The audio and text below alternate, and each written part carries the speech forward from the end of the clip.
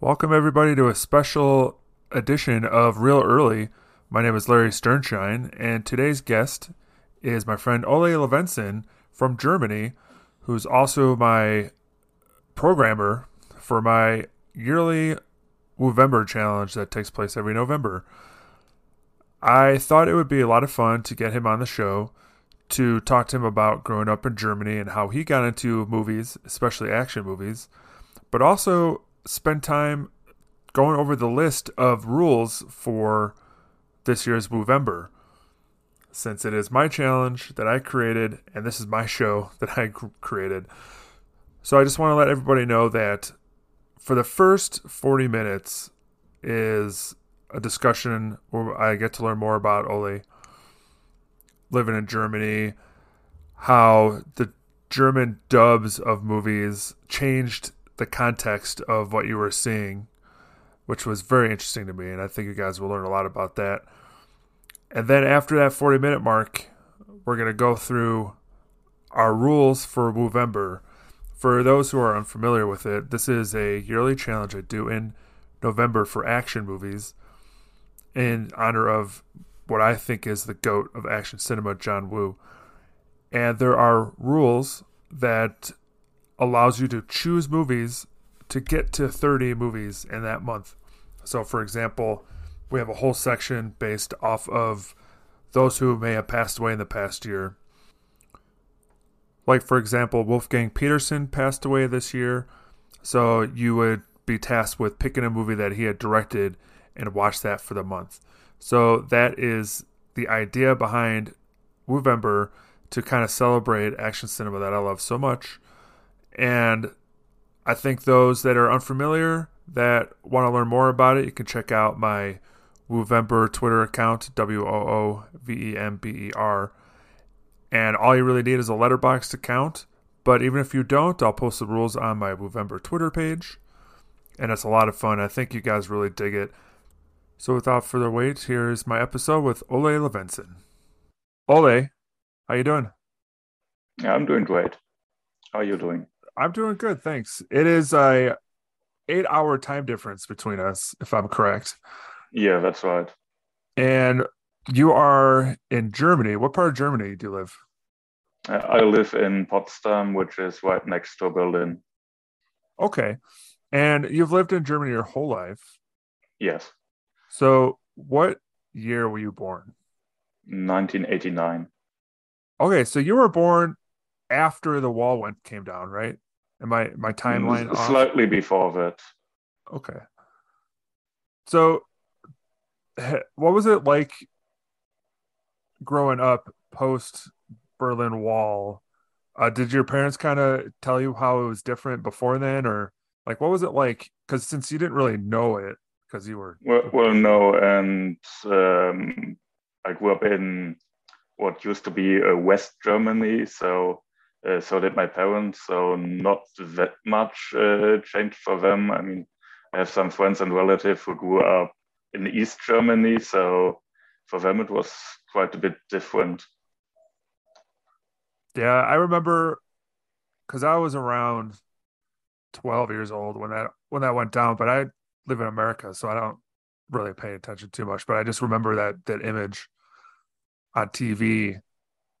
Um, so it's cool to talk to somebody whose parents were around then and whatnot to kind of give like some sort of uh context in it. And but the West Germany side was probably the easier side to live on, I'm assuming, right? Yeah, from what I've heard, mostly true, yes. So were they big movie fans, your parents? Yeah, not quite as big as me, but they really influenced me and kind of shaped my taste in movies a bit, yes. How so? Were they into American Western movies or more movies? Yeah, actually, I watched a lot of movies with my dad when I grew up, and he was like into old westerns and James Bond movies and all that sort of thing. All right. So what was his favorite Western? Well, he still is a big John Wayne fan, so I think The Searchers is his favorite. Yeah, that's a classic John Wayne movie. And he also liked James Bond too. So did he have a preference for a Bond? Yeah, Sean Connery was his favorite. That's the one he grew up with, so that kind of shapes you. So who's your favorite Bond then? That's kind of difficult to answer.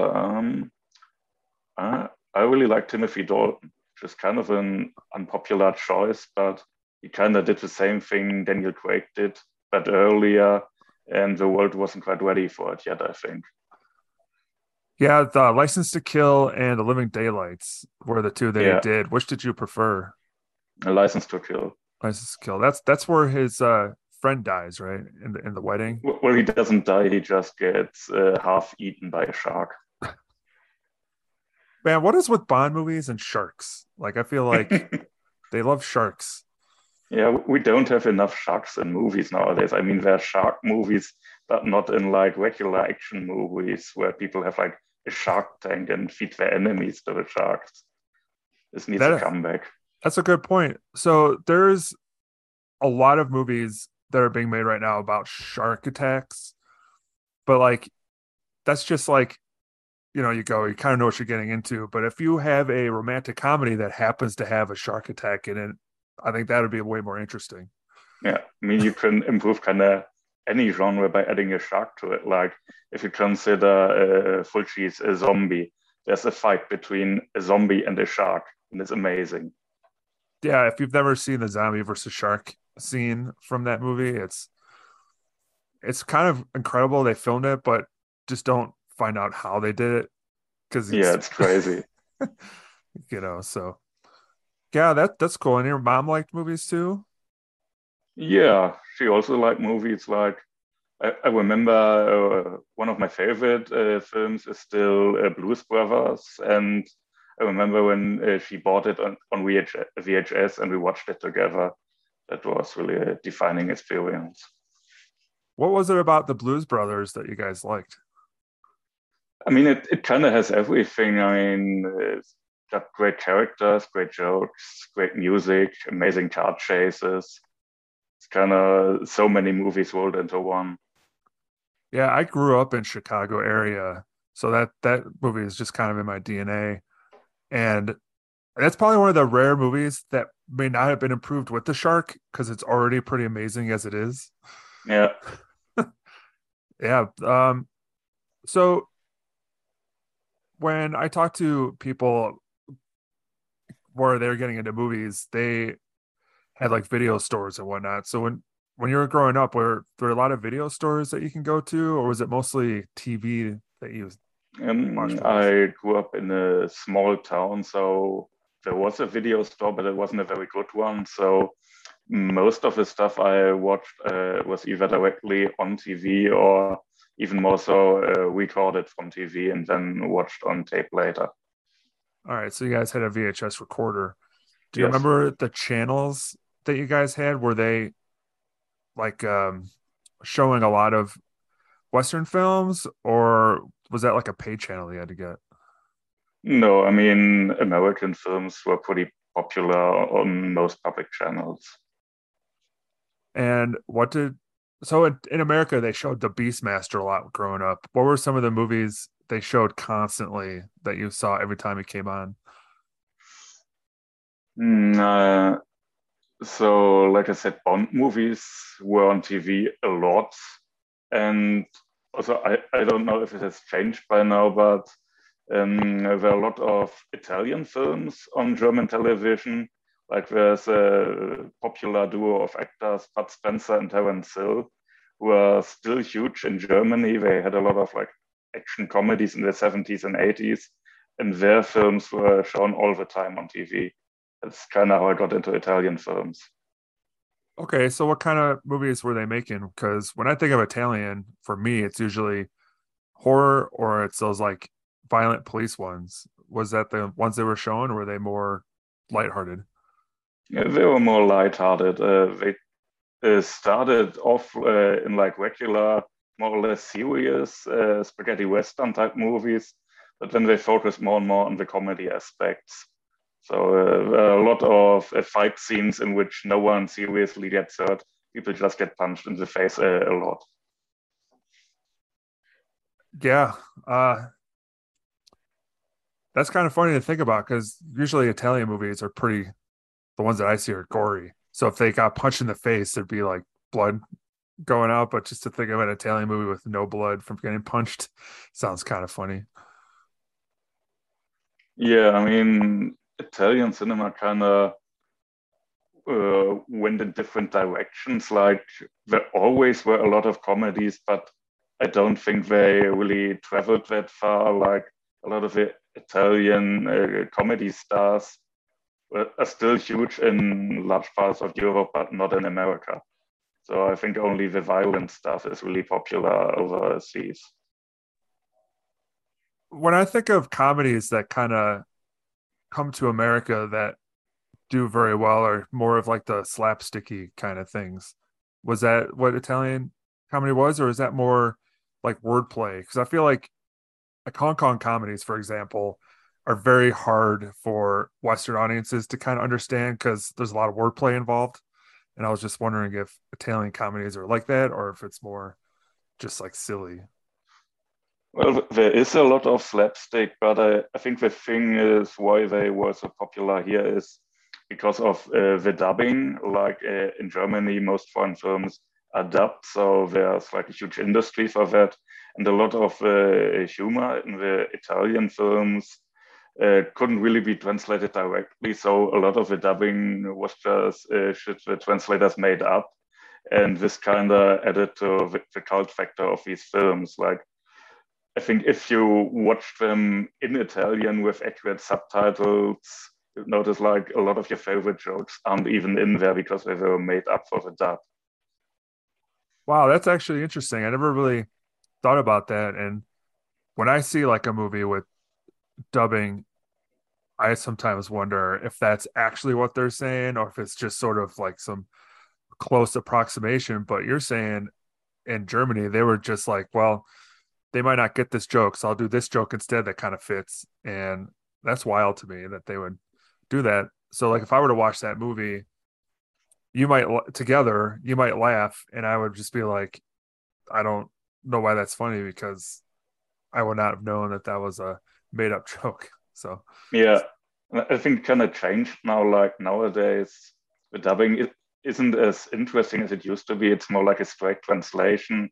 But in the particularly in the 70s, like German dubs were crazy. They sometimes barely had anything to do with the original dialogue.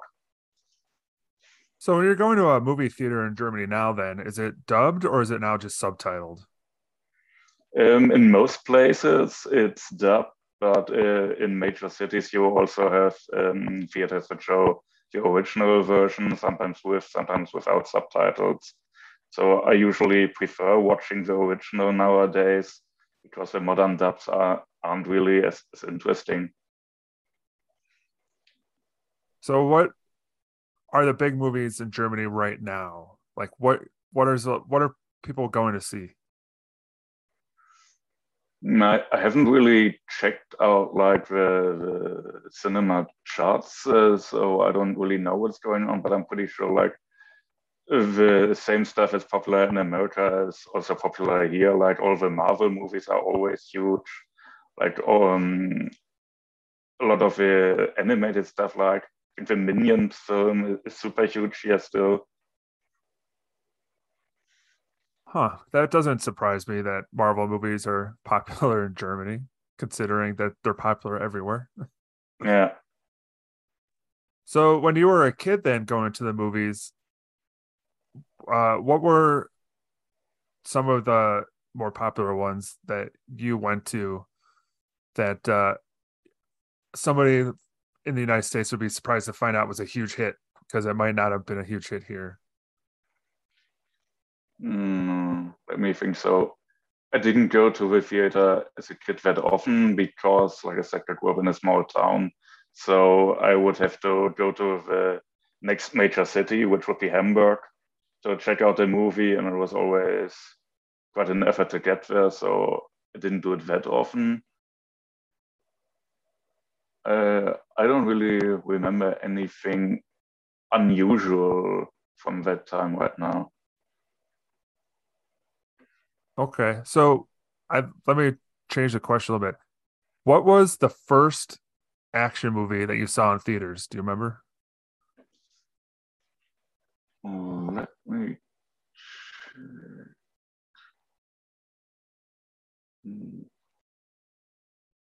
Yeah, I think it actually was one of the James Bond movies. One with Pierce Brosnan. I think The World Is Not Enough. I think I saw that in the theater, and it really blew me away. Is that one of your favorite Bond movies now still, or is it just No, it hasn't really held up that well. that's the one with Denise Richards, right, as the physicist? Yes, Oh yeah. Is what's your favorite Pierce Brosnan Bond, by the way? it's GoldenEye. Yeah, that's a pretty good one. That was actually the first.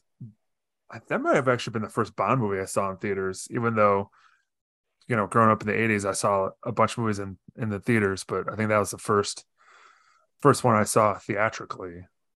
Um, so one of the things that we're doing this podcast together for is because I do I started this challenge called Woovember, and you've kind of ran with it and been what I would call the programmer of Woovember.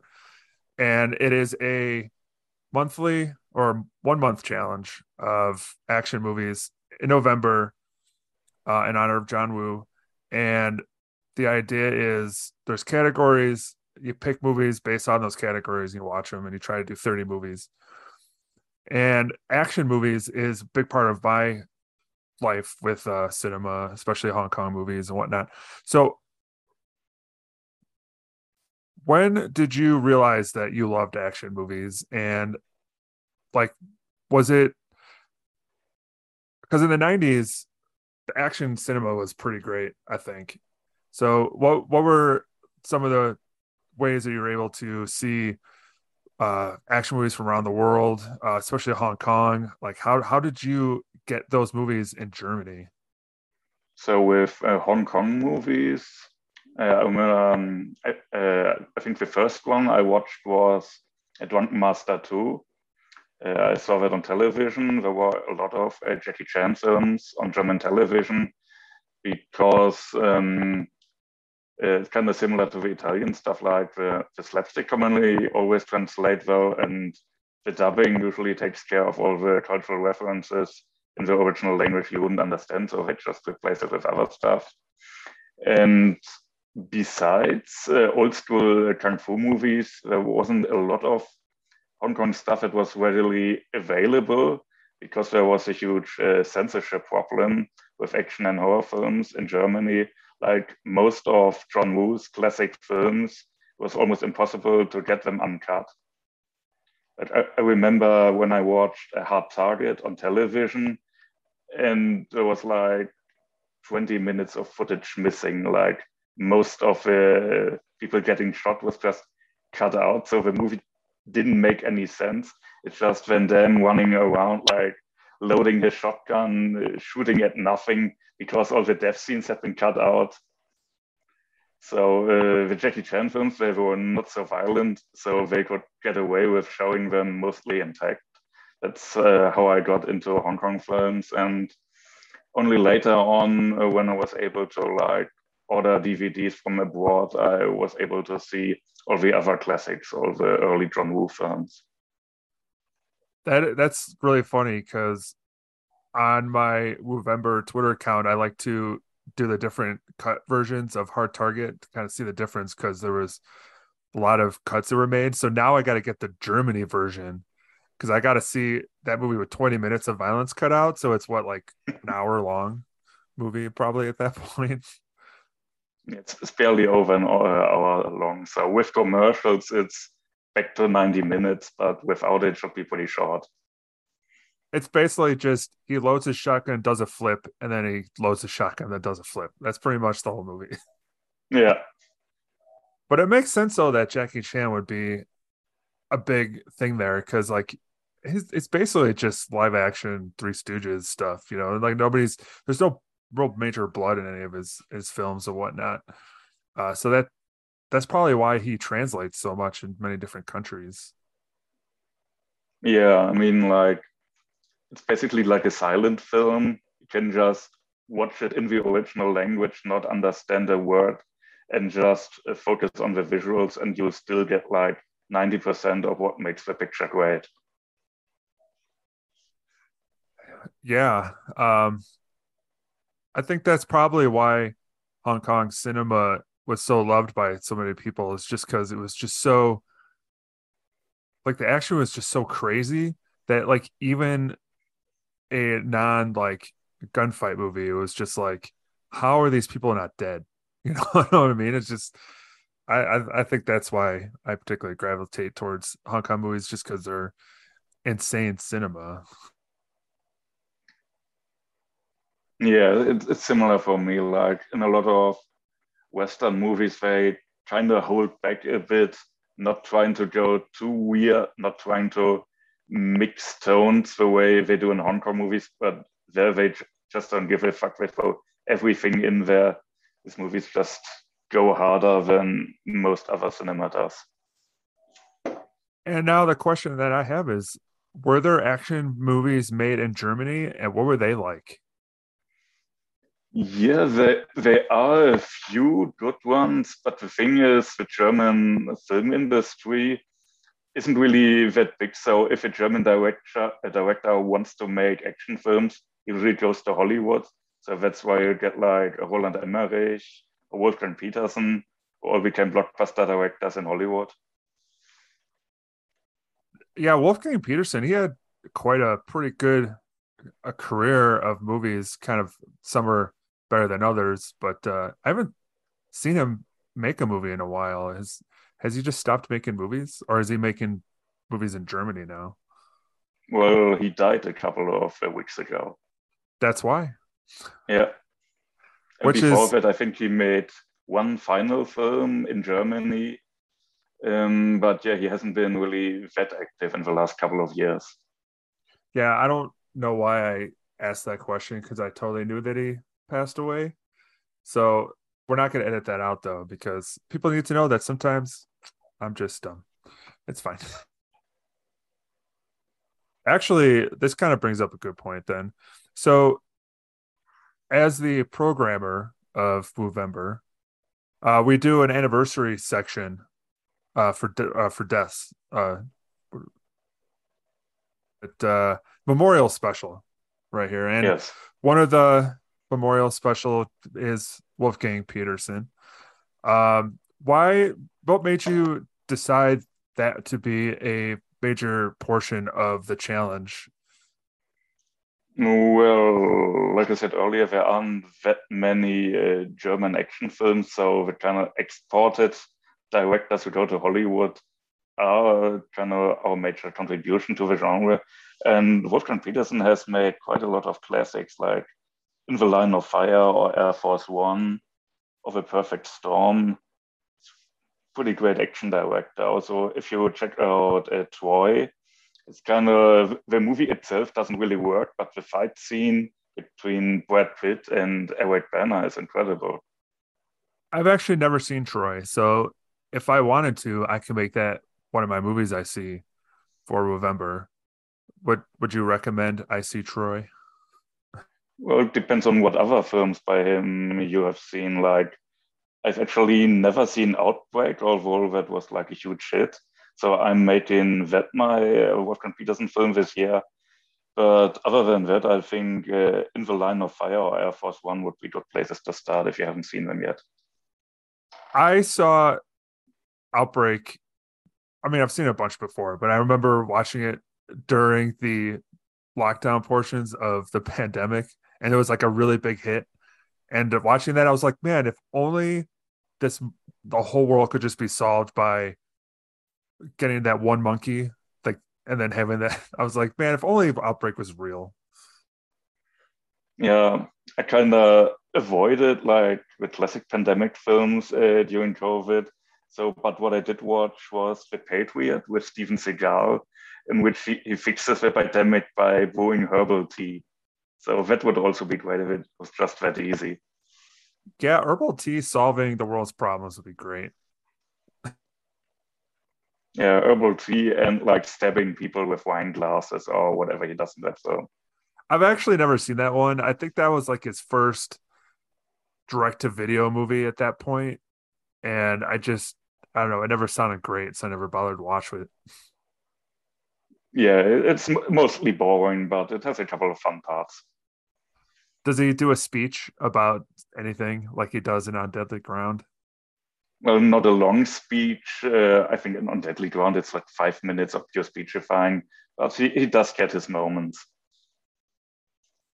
Yeah, speaking of Seagal, one of the ways, well, the not one of like the way we met was in the comment section of Outlaw Vern, his site where he does movie reviews. What is it about Vern's movie reviews that made you follow him from In a Cool News over to his own thing? I think I first discovered him when I heard someone else use the term post action to describe the whole quick cut, shaky cam, Bond supremacy kind of style of shooting films. And I looked up where the term came from. So I found Vern's site where I mean, he still occasionally mentions the concept of action clarity, which has always kind of fascinated me. How, I mean, in the 80s and 90s, most action films were crystal clear, and then in the 2000s, it kind of changed. So this has always bothered me, and that's why I try to find out if other people also felt that way. Yeah, I followed Vern when he was doing like Ain't It Cool News, and he just went on his own thing.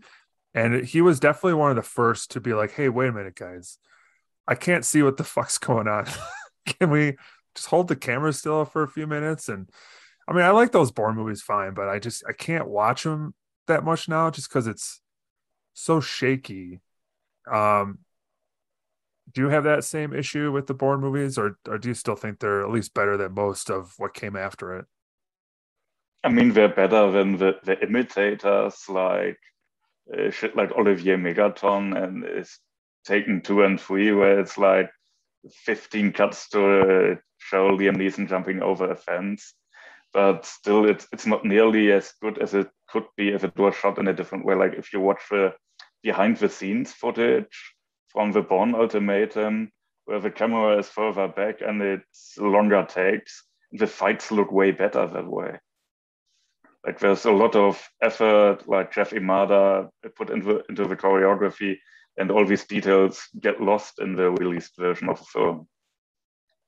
Yeah, that's a shame. That kind of reminds me of when I watched Mortal Kombat 21 at this movie that I just hate because like when I'm at the point where I'm counting the cuts while watching an action scene, maybe you're doing something wrong. So like that first fight, uh there's like an early fight in Mortal Kombat where I was like I counted like 60 cuts in like 30 seconds. It was like how do you even like why are you doing that to movies? So it's good to have someone like Vern being like, hey, watch this stuff because this stuff is pretty good. Yeah, and nowadays you also have like Scott Atkins and his YouTube channel who talks about this issue pretty much all the time. Like whenever there's a kind of an action scene that isn't covered quite the way that shows it the way it was meant to be, it gets pretty pissed, and it's always fascinating how involved he is, not just with performing the action, but also the way it is presented through camera and editing, which is pretty cool. But I think he might get into directing at some point, the way he cares about this topic.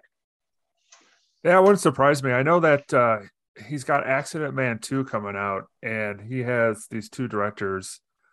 And I have a feeling that at this point, he's a collaborator that's almost like he's like a co director himself, probably. And I think a lot of movies could benefit from having more collaboration between the stars and the directors for action movies.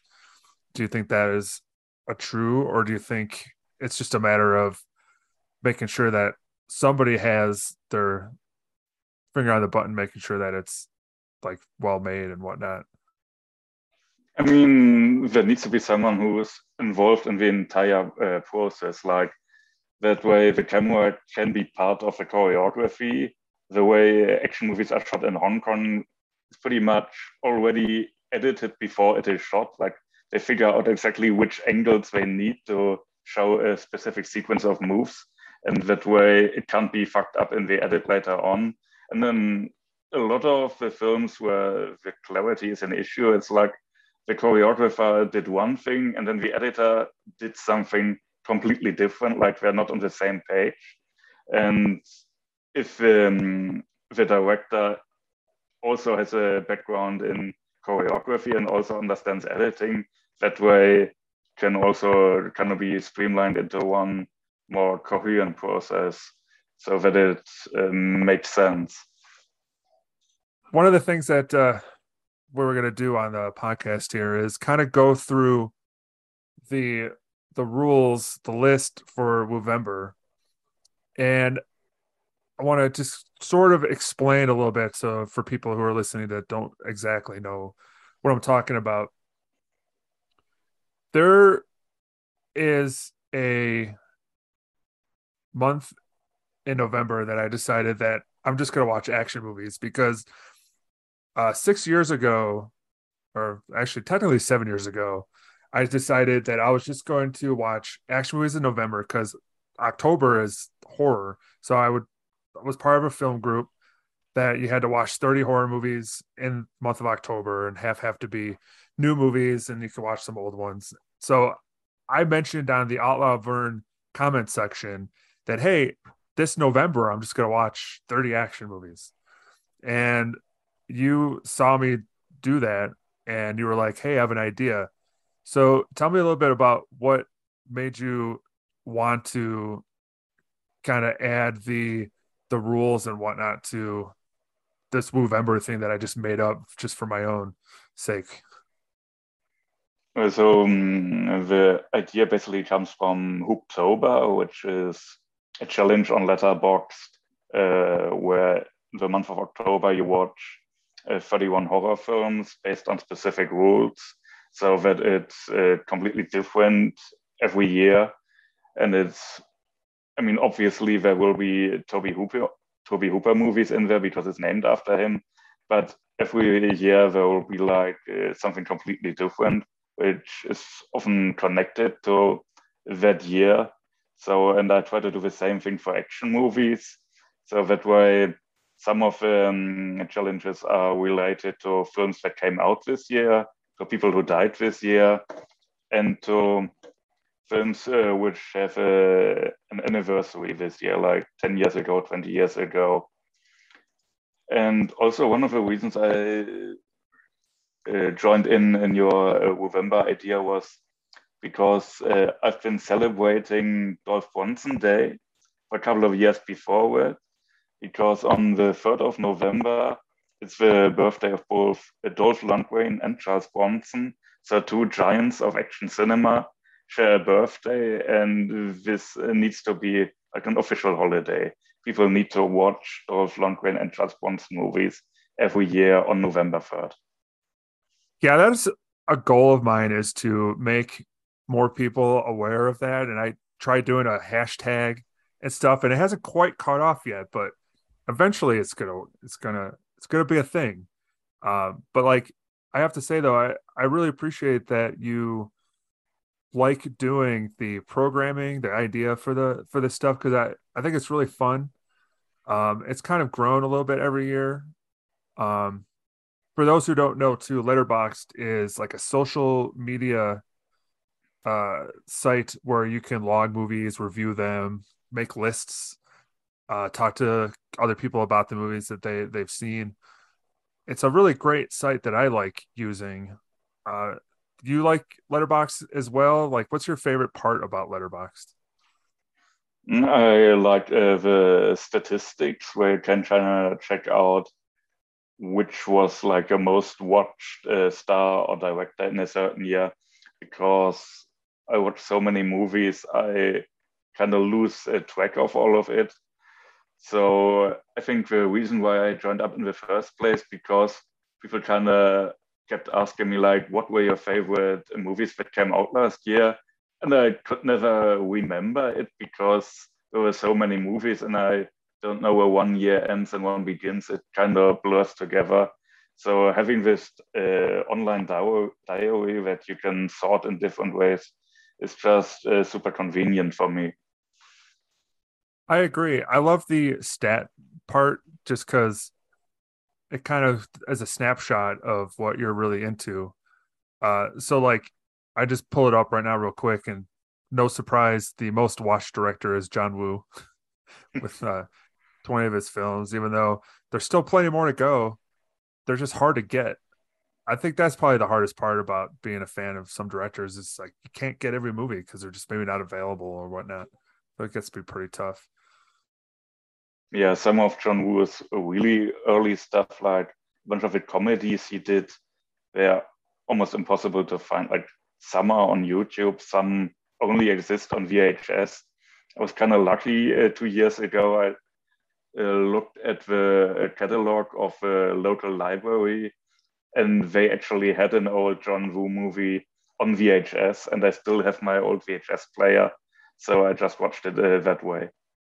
Which one was that? Um, I don't remember the title. I can look it up. Wait a minute.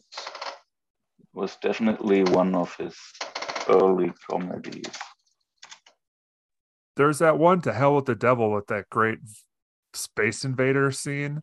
If you want to check that up on YouTube, listeners, you should go see the space invaders scene in that one. It's pretty wild. I think it was One Tiger One, which is like a film he made in 1985. Yeah, It's I like that kind one's of the other one. really crazy slapstick comedy, kind of like Pee Wee's Big Adventure. I saw Laughing Times. That one also is a lot of slapstick, and it's more of it's a really a Charlie Chaplin sort of love letter film. And Dean Sheck does Charlie Chaplin, and it's so the humor's so relenting that like I was tired by the end of it because there's a joke every second. It's like they even make a joke about suicide in the movie. It's really weird. Yeah, I put Laughing Times on my Woovember list this year because it's one of the few John Woo films I still haven't seen, and also because Dean Sheck died last year, so it kind of serves a double purpose as a memorial special and as a John Woo movie.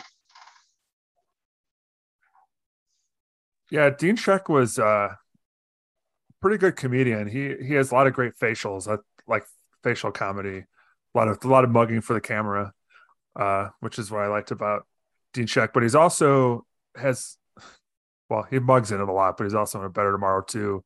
It's pretty sweet in that movie. Yeah, Better Tomorrow too is, I think, his best performance. Like there's a lot of weird stuff in the first half of a movie where he gets to mug a bit, but not in a comedic way, which makes it even weirder.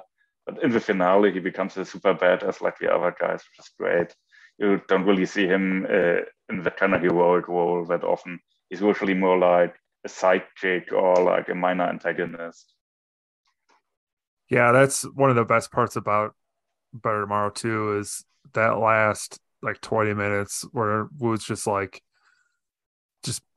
killing everybody and blowing shit up in this house and everybody looks cool as hell. So that's like I every if you were to ask me like every month what my favorite John Woo movie is, it'll probably change all the time. But I put up A Better Tomorrow too. It's one of my top four movies on Letterboxd right now, but I'm sure that would change all the time.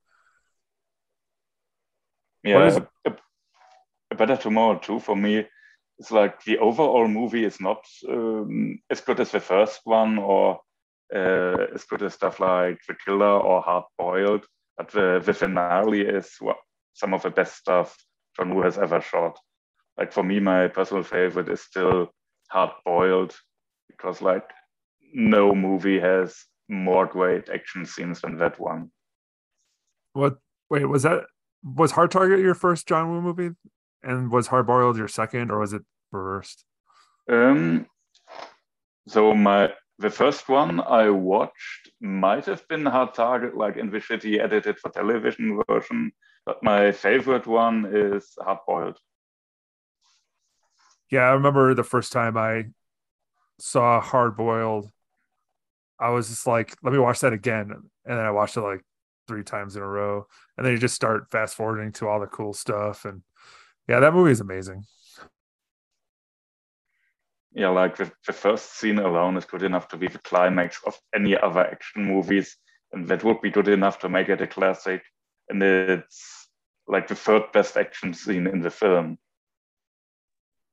John Woo has done that a few times. Like Face Off, the opening scene of Face Off is the finale of most movies.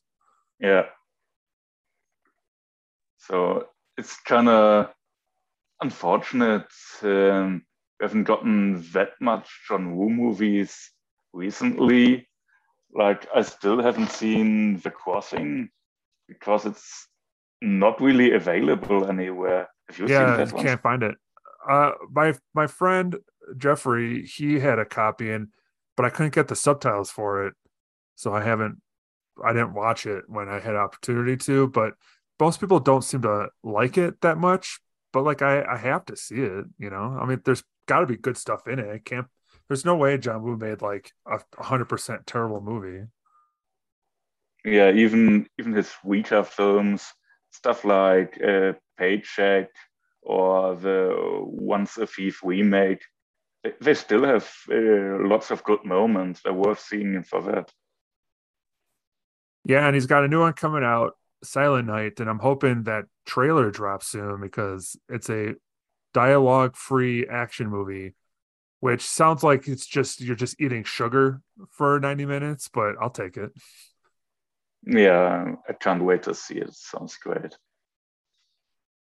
So I figured now we should probably just go through the different stuff on the Woovember list for those who want to listen, and we'll post this on Twitter here shortly.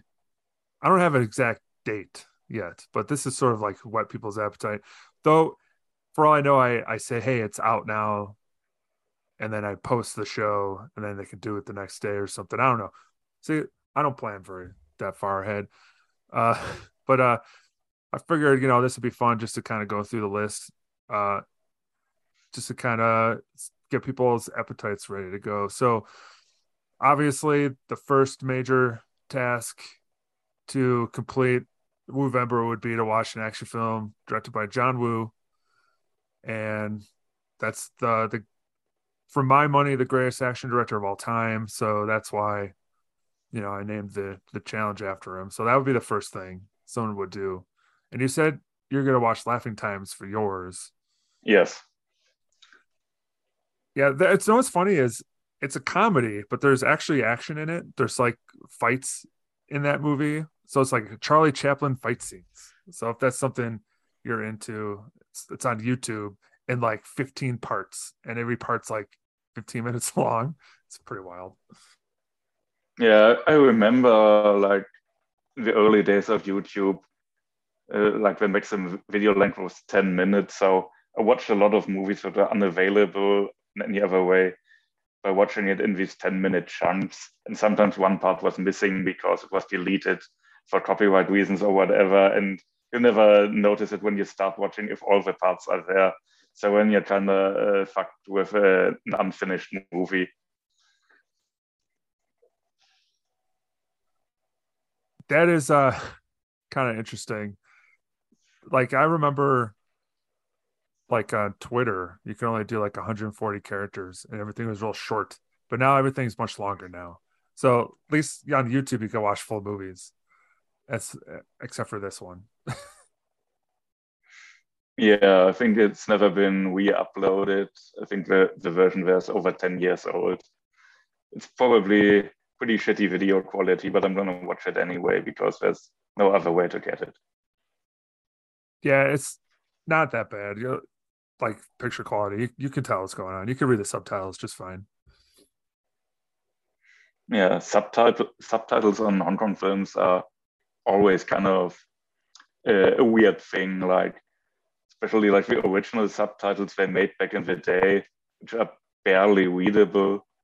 They're going by too fast, and they often have like weird grammar. Like they're written by someone whose first language is not English and then never proofread.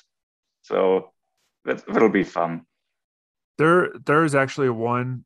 I'll never forget this. I went to a midnight screening in the early '90s for Once a Thief, and Once a Thief has this guy with playing cards that he throws at people, and he catches a bunch at one point, and the subtitle said, "I have so many aces, I think I have AIDS." And I was just like, I don't understand what the hell that means. But like I'll never forget that because I was just like, huh? Oh, translation. Yeah, that happens a lot with foreign movies, unfortunately.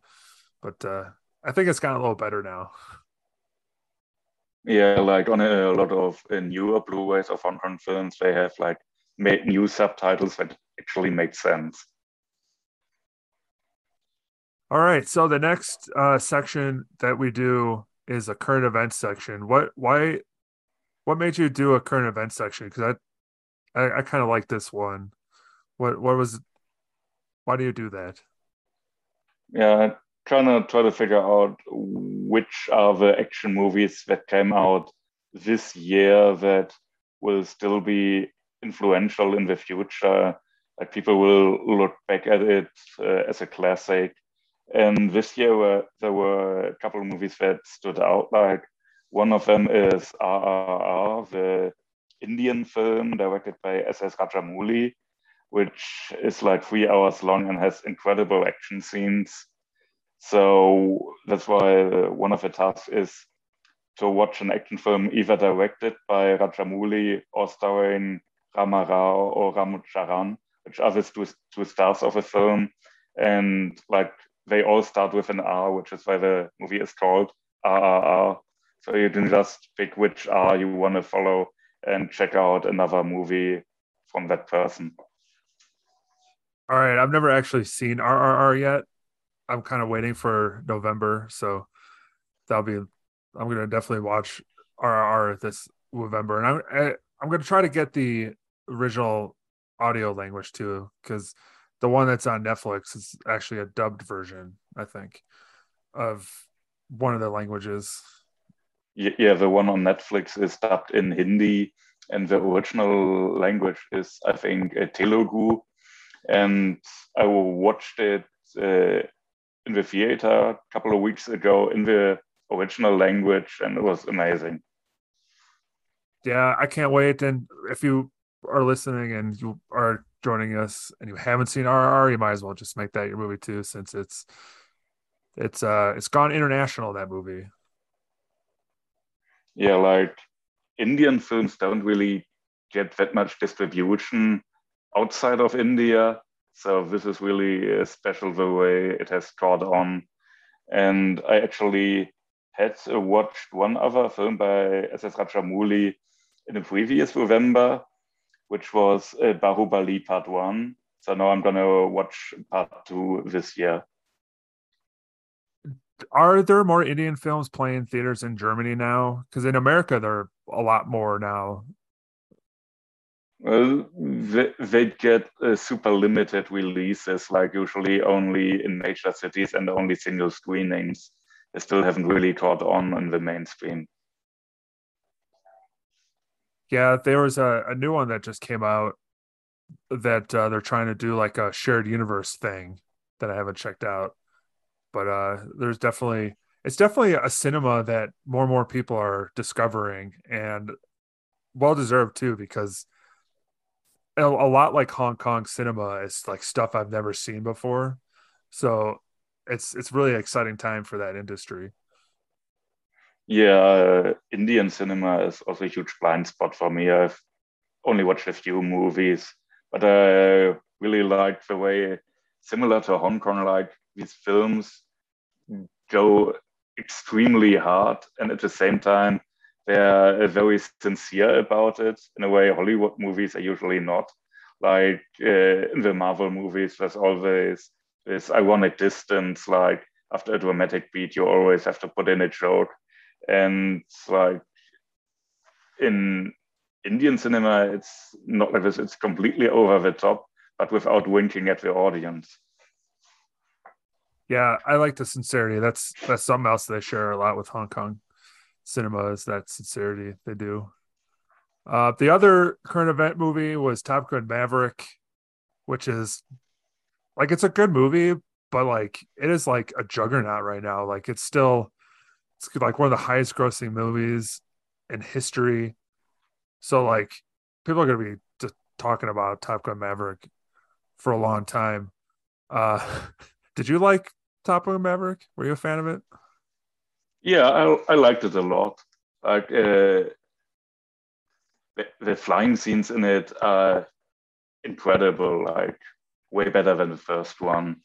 And this is also like an opportunity to highlight Tom Cruise because we've actually never done him in any previous Woovember, and now is pretty much the best time to watch any Tom Cruise movie you haven't seen yet.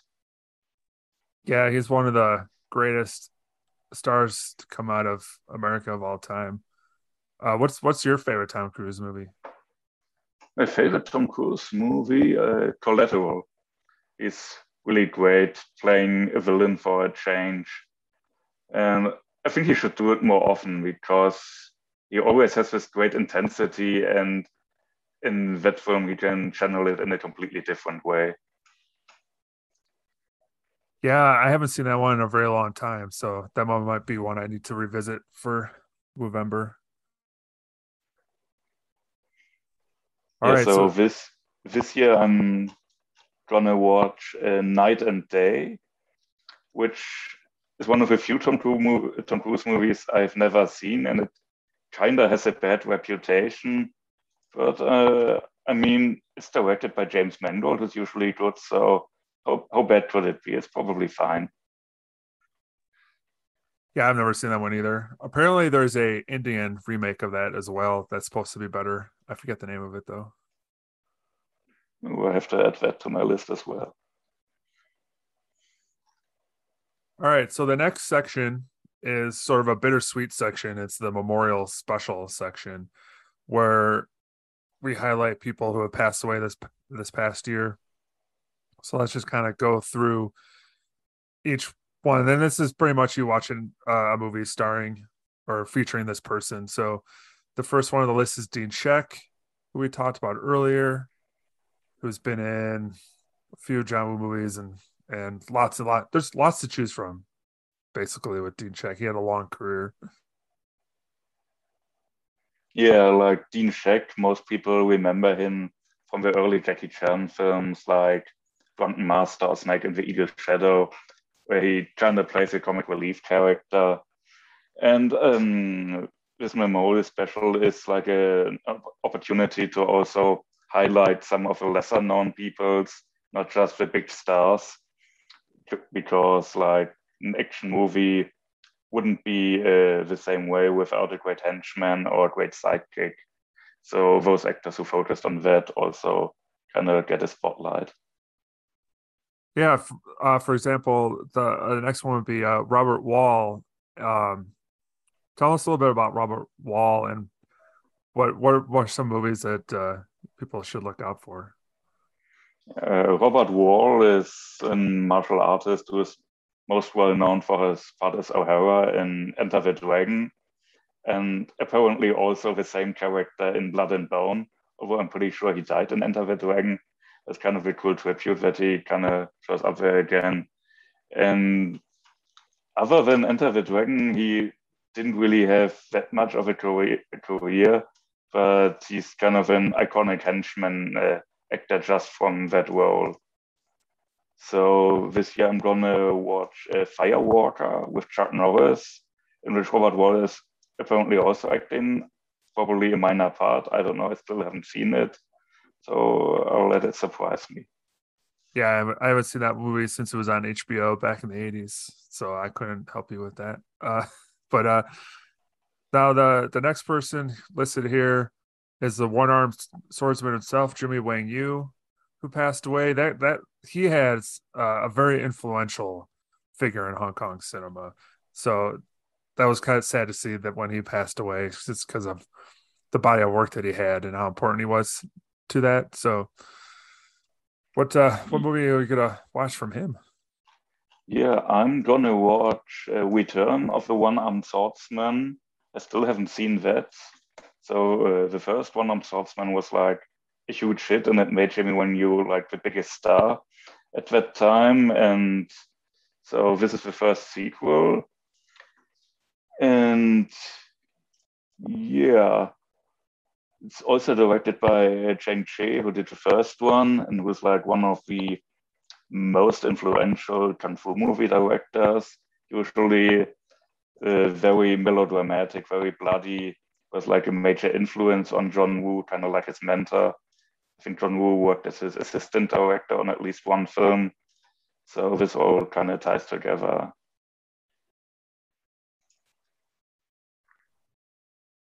And on a completely opposite note, we have watched a movie with Fred Ward, who died this year. Fred Ward is God, he was a character actor that I loved showing up in movies because he had that voice that was you kind of recognize him in a lot of different movies. Tremors, for example, is a big one of his that he did. What film are you gonna watch from Fred Ward? Yeah, I'm gonna watch Armored, directed by Nimrod Antal, who also did Predators. I still haven't seen it, but it kind of sounds like fun. And Fred Ward is on this list because he's kind of a character actor who could have been like an action hero. He had his major role in Remo Williams, which was supposed to be a franchise like a rival James Bond type thing, but it didn't really catch on. So he's kind of like a character actor who would be an action star in an alternate universe where that film would have been a success. I saw Remo Williams for the first time last year, and my dad liked that movie as a kid, but I never watched it. But it's probably in the long run a good thing that they didn't make more movies with the his the mentor character who's supposed to be Asian played by a non-Asian. We don't need more than one movie with yellow face to be popular, I don't think. Yeah, that character hasn't really aged well, but I mean they wouldn't really need him to carry on the franchise. I mean, he's like a mentor character. These characters usually die pretty early in a franchise. So the next person I am actually very unfamiliar with. Uh I don't even know if I could pronounce his name. Uh do you know how to pronounce his name? I think it's pronounced Cüneyt Arkin. He's like the biggest Turkish action star who also died this year. And his most famous film outside of Turkey is The Man Who Saved the World, also known as Turkish Star Wars, because it uses footage from Star Wars. A lot of Turkish movies kind of just reuse the music from Hollywood films because Turkish copyright law kind of is really permissive that way. But aside from that, he's made like dozens of action films. I've seen a couple of them already. Like there lots of fast kicking, lots of jumping around on trampolines. It's really high energy stuff. For Turkish cinema in general, it's also a bit of a blind spot for me, but the stuff I've seen so far is amazing. It is 100% a blind spot. I don't think I've ever seen a Turkish action movie, but I'm really excited to kind of delve into it, just because one of the things I love is to kind of see how every country does action because some of them try to copy something you might see in the West, but then you've got other places where it's just like these people are insane. At least to my eyes, it's normal to them, but I'm excited for that one, for that cinema series. Now somebody that I know just because I'm really into wrestling and MMA, who also did lots of stunt work, is Gene LaBelle, who's sort of like a there's like a legend to that guy almost. Like he's like an influence to partly to the Brad Pitt character in Once Upon a Time in China, friends with Bruce Lee. You know, Gene LaBelle was a stunt performer in lots of various things, kind of a tough guy actor, and he died this year. Um, what are you looking to see with Gene LaBelle? Yeah, I'm gonna watch Black Samson, which is a blaxploitation film, and I'm pretty sure Gene LeBell plays a henchman in that, which is what he usually plays, like 70s, 80s, 90s. Always kind of plays guys who show up for one fight scene and look tough and are tough. Kind of classic that guy actor, aside from his career as a legendary martial artist.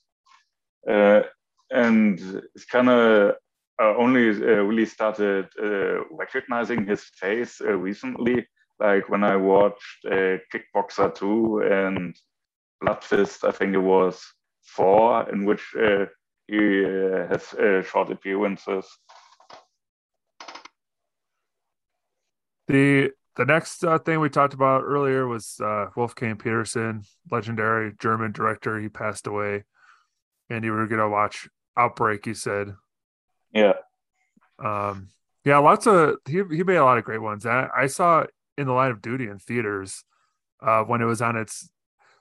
So one thing they don't really do that much anymore, I'm reminded of that they used to have back then was they had the second run theaters. So you'd have the movie would be out in the main theater, then there'd be like cheaper movie theaters here.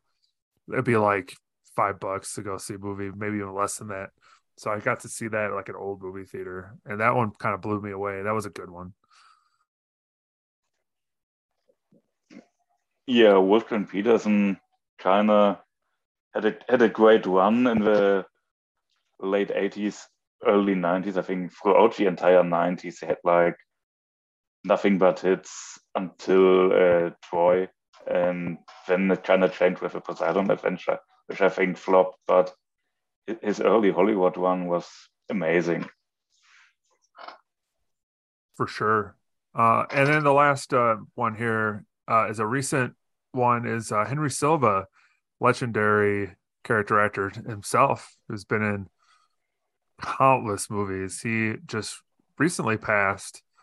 Like the first thing I think of with Henry Silva would be like Above the Law with Steven Seagal, but like he's had like a multiple decade career. So that was sad to see that him pass away, but he was like 94, man. So he lived a whole life. Yeah, Henry Silva had an amazing career. Like, I think he started in the 50s, like as a henchman actor, because he has like a very distinct face. He looks pretty scary. And then in the 70s, he went to Italy and starred in a lot of films, even playing the hero a couple of times. And he was still active like in the 90s. He's in Ghost Dog by Jim Jarmusch, playing one of the mob bosses. Like you said, he was in Above the Law with Steven Seagal. He was in Code of Silence with Chuck Norris. So he's kind of always playing the bad guy, except for a few cases where he plays more like an anti-hero. And the film I'm gonna watch this year is Johnny Cool from 1963, which is kind of a gangster movie where he plays the lead. Well, Henry Silva was cool, so that was good casting, I guess. All right, so after the that we have the anniversary special, and this is cool too because it kind of just celebrates some of the classic films that we love about action cinema that sort of carries the thing for us, and it kind of is the inspiration for current movies and whatnot. So we'll just run through this here. This is the 10th anniversary year for Universal Soldier Day of Reckoning. So watch the movie by that director's John Hyams, who is the son of Peter Hyams, who is also an amazing director. Um, they're actually showing Universal Soldier: Day of Reckoning in theater here in October, but it's at 3 p.m. on a Tuesday. Like, what do you guys? I can't make a 3 p.m. on a Tuesday, so that's gonna be one I'm gonna have to miss out on. But what John Hyams movie do you plan on watching? And what is it about Day of Reckoning that is worth highlighting? Um, Universal Soldier: Day of Reckoning, and also the one before that, Universal Soldier: Regeneration, which was also directed by John Hyams, are two of the best like legacy sequels, like the Universal Soldier franchise.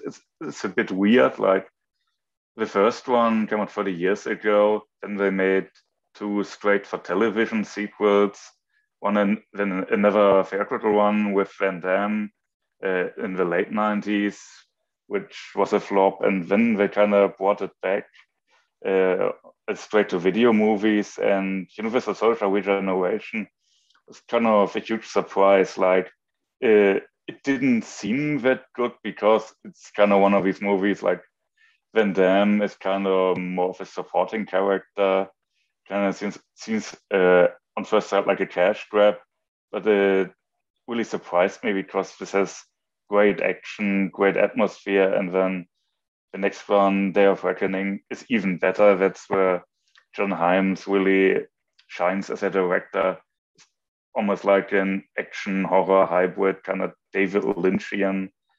So it's kind of unfortunate John Hyams hasn't made that many films yet because he's one of the most promising action directors who came out this century. Yeah, he's definitely one that I wish did more movies, but I'm sure he's working on something. The next thing here is celebrating the 20th anniversary of the Transporter, uh, one of the first Jason Statham action movies. And I actually recorded a podcast episode on that for a podcast coming out called Wrath of Stath, my friend Rob Antiquera, where we spent like 3 hours talking about this movie because it rules. Uh, it's like the fights are great and Jason Statham's awesome in it. What is it about Transporter that you like? Well, I liked it because before that I knew Jason Statham from the Guy Ritchie movies like Snatch and Lock, Stock, and Two Smoking Barrels. And he didn't really seem like an action star from his performance in that movies. It's more like dialogue based, comedic. And then when I saw the Transporter, really blew me away how good he looked in those fight scenes. Like he really put in the work, and Corey Yun co-directed it and really made him into an action star. And he's still like one of the most reliable action stars we have nowadays working. Oh, for sure. Yeah. No, everyone loves the Stath. What movie are you gonna watch from him? I'm gonna watch Mechanic Resurrection, which is the sequel to the Mechanic remake. Still haven't seen this one. The first Mechanic was okay as long as you don't compare to the original Charles Bronson movie. But as a standalone action film, it was pretty solid. Yeah, I haven't seen those either. But the original that was awesome. Yeah, the original from the 70s is like one of the coldest films, like emotionally, how much every character in that is like complete psychopath. Charles Bronson and John Michael Vincent play contract killers, and there's like a scene in which a friend of them kind of tries to kill herself, and they just kind of watch their stone face to see if he actually does it. It's such a chilling scene. For sure. All right. So the next thing we'll do is celebrate the career of Wesley Snipes because it's the 20th anniversary of Blade 2 and the 30th anniversary of Passenger 57. So, what Wesley Snipes movie have you not seen?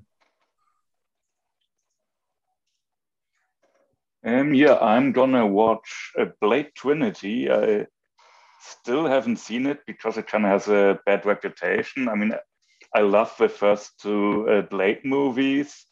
I've kind of always avoided this one, but now it's time to finally like close the gap. I mean, this year Day Shift came out, which uh, in my letterbox review I kind of jokingly wrote they finally made a third Blade movie. So now I kind of have to check out the official third Blade movie to see how it compares. Yeah, it's a movie that exists. Uh, it's fine. It's not there. It's one of those movies though that like in 5 more years from now, it's gonna be like, oh, Blade 3 is amazing, and you're like, no, don't try. But hope you like it though. Yeah, we'll see. I mean, Ryan Reynolds is in it, and I usually don't like him, so that might already sink it. Yeah, probably. Speaking of awesome actors, we're celebrating Chow Yun Fat because 30 years ago, in 1 year, he was in Hard Boiled and Full Contact, two incredible movies, two completely different performances.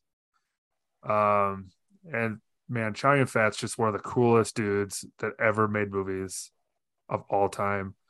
Uh, there, there's so many movies of his I still haven't seen because he's got such a big career. But we'll be interested. I might check out Peace Hotel finally. Like I've been sitting on a copy of my friend Mike gave me a year ago. Still sitting on it, so I feel like this is probably a good year to check it out. What are you gonna see from Chow Yun Fat? I'm going to watch Flaming Brothers, which is who wrote Bloodshed film from '87, which I still haven't seen. So this film has been recommended to me several times. So I'm looking forward to this. It's probably kind of a hidden gem. Yeah, it's a pretty cool movie. I think you'll really enjoy it. Uh, Now the next one here is celebrating the 30th anniversary of Albert Pune's Nemesis by watching a movie from the star Olivier Gruner. Gruner, I always pronounce it wrong. A film starring him, and I think if it hasn't aired yet, it's going to air. The Art of Action with Scott Adkins is doing an episode with him. That Yeah, I'm yeah, gonna it is already aired.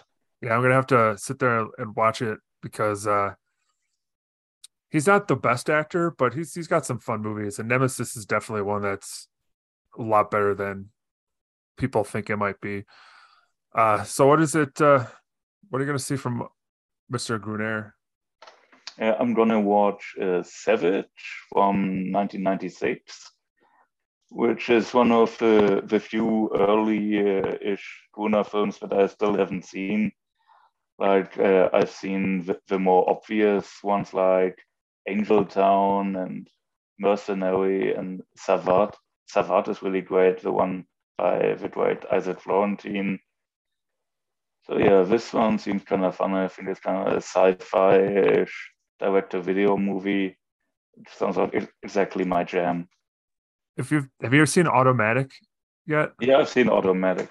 I like that one a lot. That one is pretty fun for that part from that direct to video period. I like that one.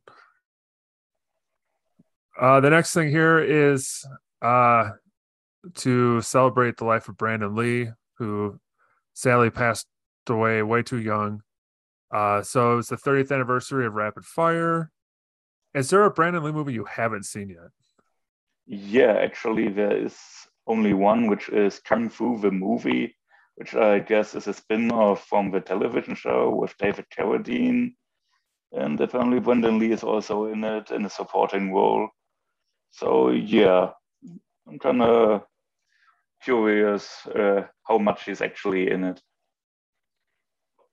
Yeah, I don't remember because I've never seen it, so I can't tell you. Yeah, but that Kung Fu man, they had the original TV show, they had some movies, and then they had a sequel series.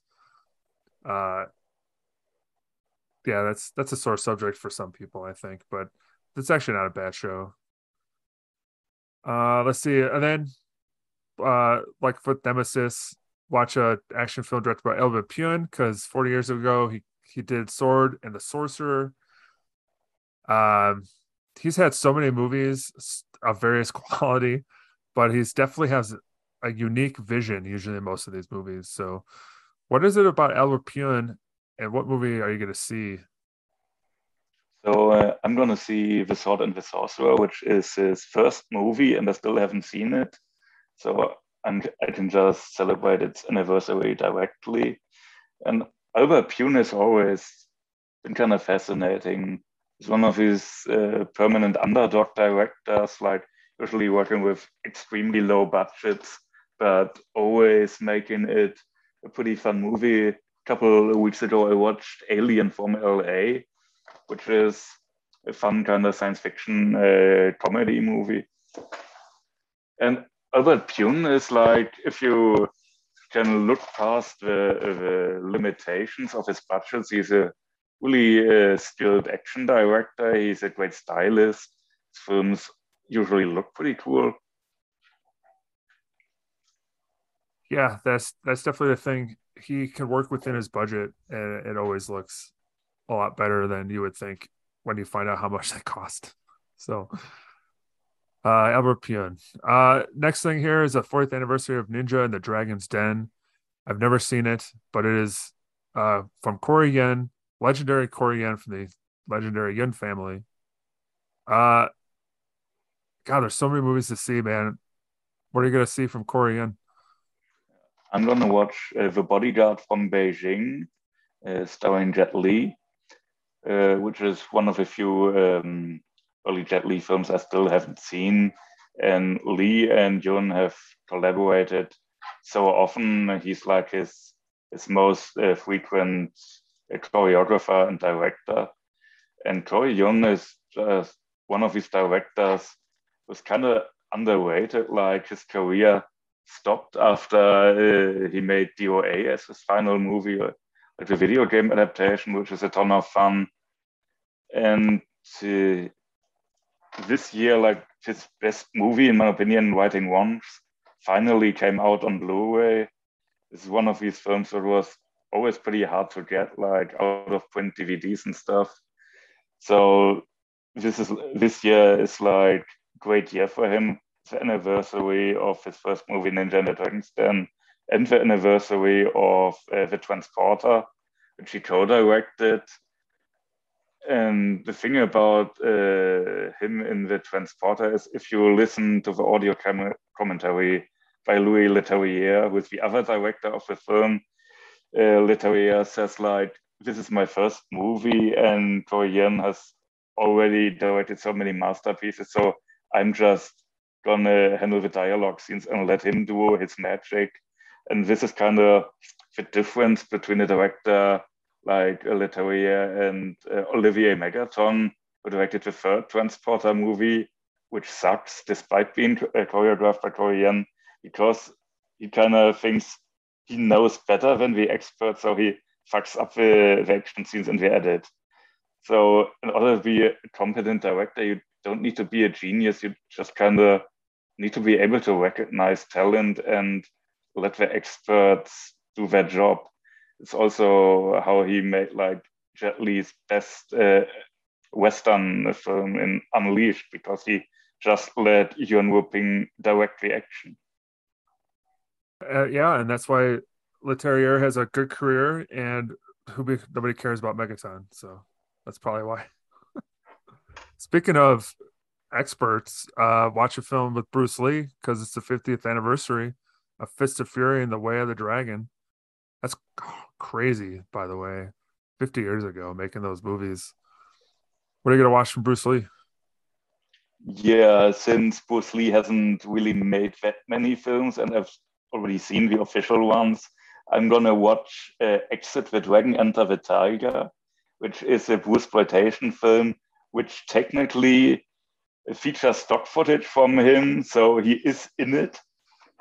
So this is probably pretty crazy and may or may not be completely unwatchable, but Bruceploitation films are usually pretty fun. Yeah, that's pretty funny that they used clips. So yeah, that works. I don't know much about that movie if it's good or not, but the whole Bruce exploitation era is wild because there's some like really good ones and there's just some real pieces of crap. Um, but that's just because of what a huge culture impact that Bruce Lee had on not only uh, for Chinese people, but like everyone around the world. So like 50 years, we're still talking about him. So that says a lot. Yeah, it was kind of crazy time. Like Fist of Fury and Way of a Dragon came out in the same year, at least in Hong Kong. I think in other parts they came out the year after that. Yeah, it's finally time to celebrate Bruce Lee. It would have been either this year or the next one, because next year would be the 50th anniversary of Enter the Dragon. But since this is like two classics in one year, it should be this year. Speaking of classics here, the next one here is a action film by Kenji Misumi to celebrate 50 years of Lone Wolf and Cub and 60th anniversary of Zatoichi. I've never seen either one of these, which is super embarrassing that I hope nobody makes fun of me for. But I should just watch both of them this month and just like watch all this stuff because there's so many of these. Uh, what makes both Lone Wolf and Cub and Zatoichi so classic? The kind of the definitive samurai swordplay films, like Zatoichi came out in 62, and then there's like 25 or 26 sequels, and they were cranking them out like several per year. And then 10 years later, Kenji Misumi, the same director, started the next iconic franchise with Lone Wolf and Cub, which were 6 movies, which also came out like in a 2 or 3 year span. So, and these films are incredibly influential. Like, if you look at stuff like Kill Bill, a lot of that is taken directly from the Lone Wolf and Cub films, and they even name drop like Shogun Assassin in it, which is like the re-edited version of the first two Lone Wolf and Cub films. So yeah, Kenji Misumi is like one of the most influential Japanese action directors. Yeah, for somebody who's really into action movies like myself, I have so many ridiculous, embarrassing blind spots. That's why I'm glad we do this because like it fills in these spots for people like myself, which is nice. Next thing here, James Bond movie for 60th anniversary of Doctor No. Do you have a James Bond blind spot? And no, I've seen all of them like several times.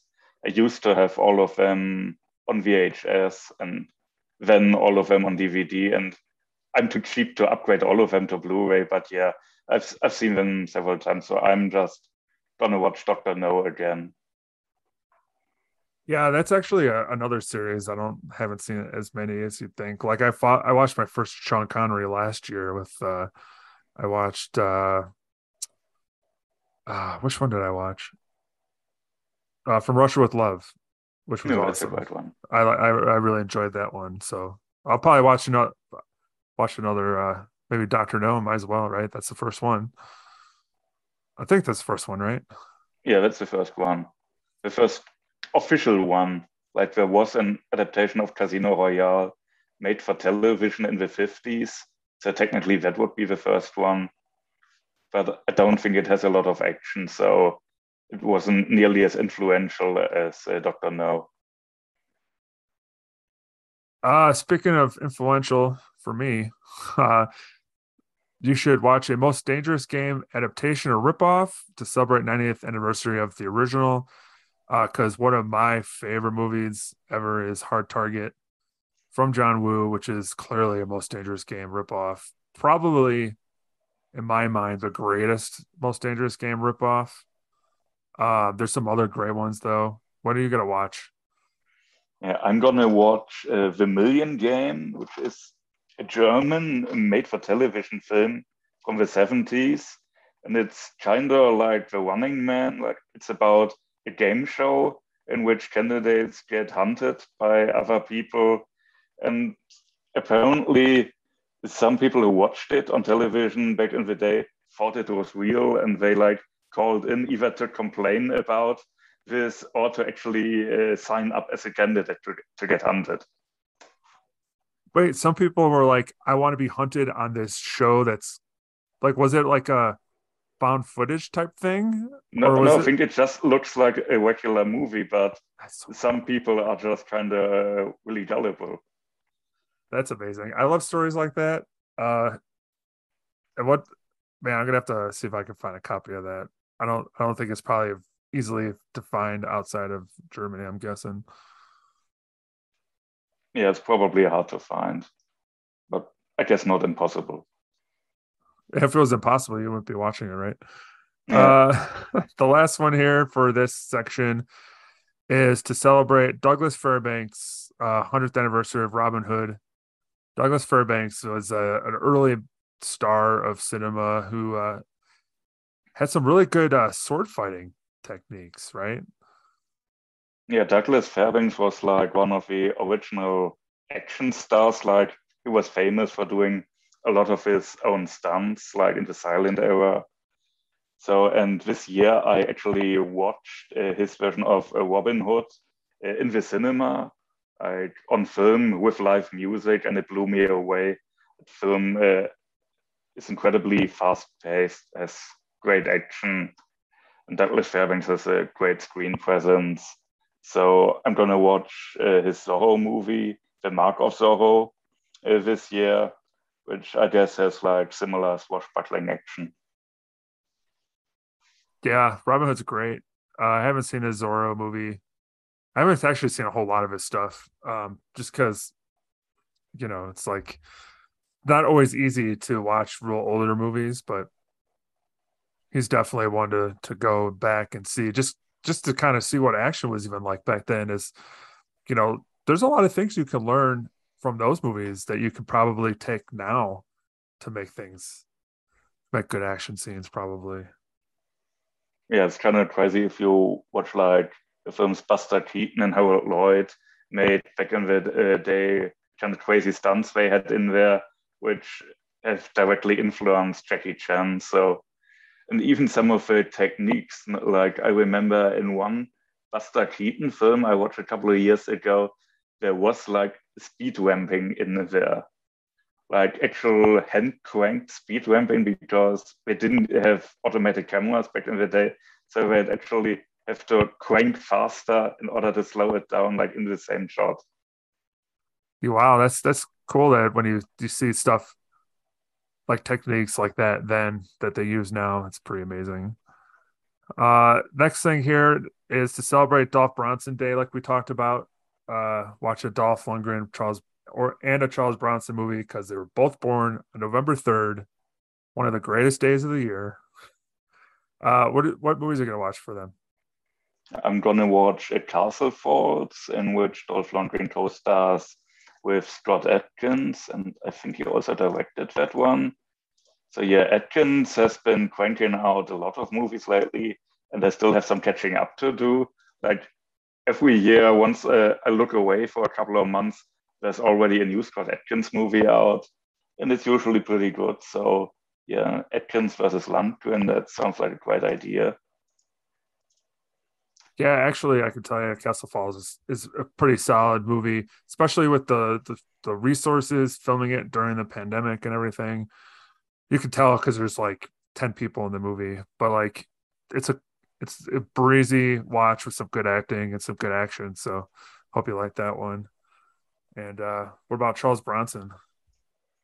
So I'm gonna watch A Violent City from 1970, which is an Italian action film, which I still haven't seen. Like Telly Savalas and Jill Ireland are also in it, and it's directed by Sergio Solima, who has directed some of my favorite westerns. So I'm kind of curious how his style kind of fits into a modern day action movie. Yeah, that does sound really interesting. Charles Bronson, man, that's another guy with an awesome filmography. Just like he's just like got this like old withered face. Like he was probably born that way. He just probably looked old as a baby. That kind of Yeah, served him well. it's weird when you see him in really early roles, like in I think in House of Wax, where he plays the henchman, and he already kind of looks uh, old, like he never looked young. He just kind of looked slightly less weathered. That's pretty amazing. Let's see. This little section I like these diversity of badass cinema.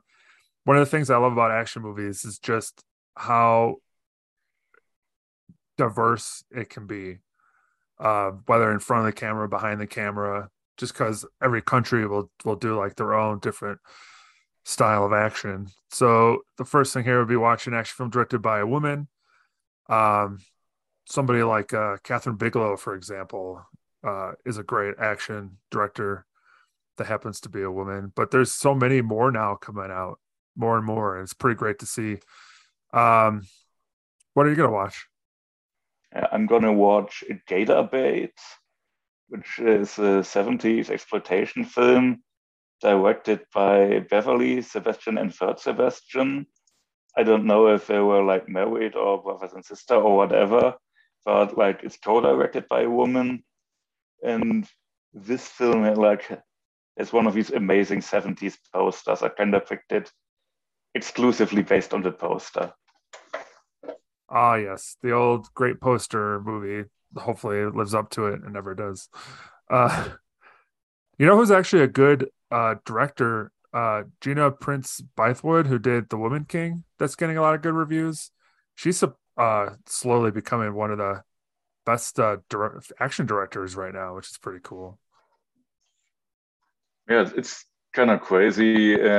You don't really think about women action directors, but if you actually look it up, there are a lot of action movies directed by women. Like Letterboxd has this list of movies directed by women, and you can filter it by genre, and it's a way longer list than you might expect. There's a lot of great stuff on there. Yeah, I'd love to see it. And I'm also starting to see a lot more women stunt coordinators for movies too, which I really like because they bring like a different perspective to fight scenes. It's good to have the next generation have different points of view, you know. So that's what I like about badass cinema. It's how diverse it is. Also watch action film from three different countries. Uh, it's something easy to do because this list we have already is so varied that you could easily get three different countries off of three different parts of this list. But are you doing any countries that you have never seen an action movie from? Yes, this is like one of the things you could make it easy or you could make it hard. It's up for everyone else to decide it for their own list. So I always try to pick countries which I haven't seen any action films from. So this year I'm picking Nigeria because I'm not really familiar with Nigerian cinema, although it's like one of the biggest film industries in Africa. So I'm watching The Lost Okoroshi. I really don't know anything about this movie. I'm just gonna let it surprise me. So the next country would be North Korea. Like, I mean, South Korean cinema is huge nowadays, but North Korean cinema also exists. And I think I've only seen one North Korean film so far, which was a pretty crappy propaganda film, like part one of a 64-part series about some famous North Korean folk hero. So this year I'm gonna watch Bulgasari, which is like the North Korean Godzilla ripoff. Wow, I Like, didn't even realize North Korea had movies, but if they were going to have movies, it makes sense that they're going to be heavily propaganda. yeah, like I think Kim Jong Il was a huge movie buff, so he always wanted North Korea to have a film industry, but this never really caught on outside of North Korea. So this could be interesting. And the third one would be Ireland. I mean, I'm pretty sure I've seen Irish action films, or at least co-productions or films that were shot there. But the one I picked is Fatal Deviation, which kind of has like a reputation as a pretty crappy movie, but the footage I've seen from it looks kind of fun. Like they directly lift the one scene from Hard Target where he stands up on the motorcycle while during a car chase. So I'm kind of curious how this looks like on a super low budget, trying to pull off this kind of stunt. Yeah, that sounds pretty wild. I mean, that scene's already pretty ridiculous as it is. So to see somebody else try it, it sounds pretty wild. There's actually a movie that just came out from Senegal, Saloum. I don't know if you've heard of this one yet.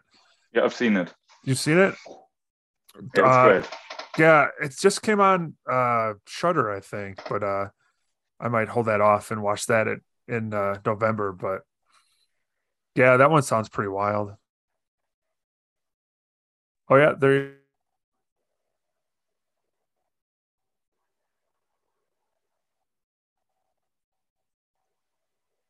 You're muted. see. Yeah, for extra credit, you can watch an action film directed by a stunt performer. There's so many. I mean, you could Yeah, just like watch Day Shift if you want. yeah, Mike Scott like recently had this list on Polygon of underrated films directed by stunt performers. So that's a good starting point. I mean, obviously there are a lot of other options, like anything directed by Jackie or Sammo Hung. But I'm gonna watch Broken Path because I think Mike has mentioned this several times on several of his podcasts. Like Broken Path, directed by Koichi Sakamoto. It kind of didn't get a proper release, but it's available on YouTube. Yeah, that movie is basically a 90-minute stunt reel, and the fights are pretty awesome. So that's definitely one to check out. And the lead of that, he's got a movie coming out, or he's making a movie right now that has just like Harvey Keitel and Dolph Lundgren and a bunch of other like actors that are like really recognizable and stuff. So hopefully that will come out and be awesome. Yeah, so that's the Woovember list, everybody. If you want to learn more about it, check out by at Woovember, Woovember Twitter account. In the show notes, I'll link that, the letterboxd, I'll link Olay's letterboxd. And I hope you guys will participate. It feels like more and more people every year do it. It doesn't quite have the reach as Hooptober, but horror fans, there's a lot of them and they like doing this kind of stuff. So even if it's just you and I have a great time doing it. So just the fact that anybody else joins us is amazing. So I hope more people do it this year and have fun with it. Yeah, I had a lot of fun creating the challenge. Like I would do it even if no one joins. So if people join and spread the word, that just is the icing on the cake. Like I would watch action movies in November, no matter what. Yeah, man, I do super appreciate that you do all the hard work that I would just be too lazy to do.